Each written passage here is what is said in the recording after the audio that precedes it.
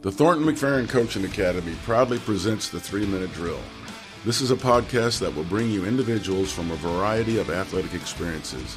We've asked them to provide 3 minutes of their thoughts or advice on what is important for coaches and successful teams. Thank you for joining us. We hope you enjoy today's episode. Hey everybody, my name is Christina Amo. I am a 4th-year Ph.D. student in the School of Public Health. I specifically research sport and exercise psychology.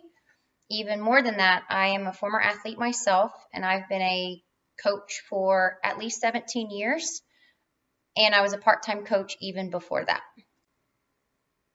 Over all of my years of both playing in sport and also coaching sport, I have noticed that a lot of athletes could work on some mental skills.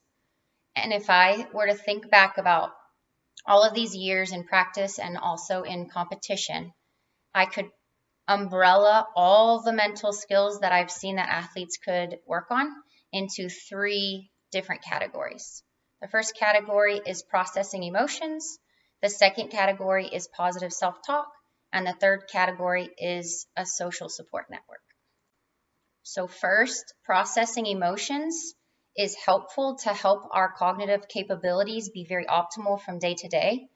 And what that looks like is when I'm in a competition, if I get carded or fouled, or if, let's say, my coach or my teammate is a little bit snappy with me because we're all running high emotions under a lot of pressure and a lot of stress, at the time that happens, you need to shelf it. So you internalize it, and that's what we're taught to do as athletes.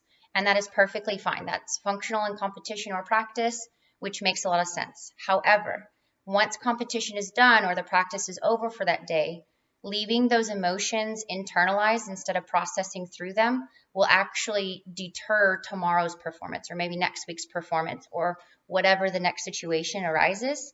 Once we turn off practice or that competition, we need to go back and reflect on our performance and how we felt and the reaction that we're having inside of us and really process through anything that we think about that. And that brings me to my second point, positive self-talk.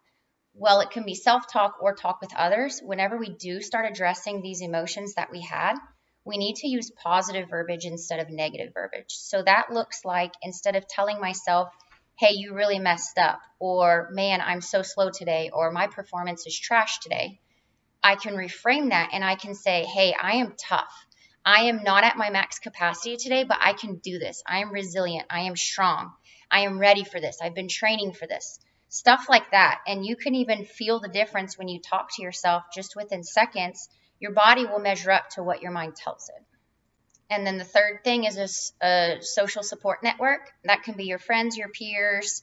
It could be your parents, your cousins, whatever. Somebody that you can kind of talk with about sports, whether it's exactly in line with your sport or with it, whether it be like school, or maybe you have an issue with a teammate or a coach, something like that. But you guys have to have a good support network so that when you do process through these emotions, you can be seen and heard and validated by somebody else as well.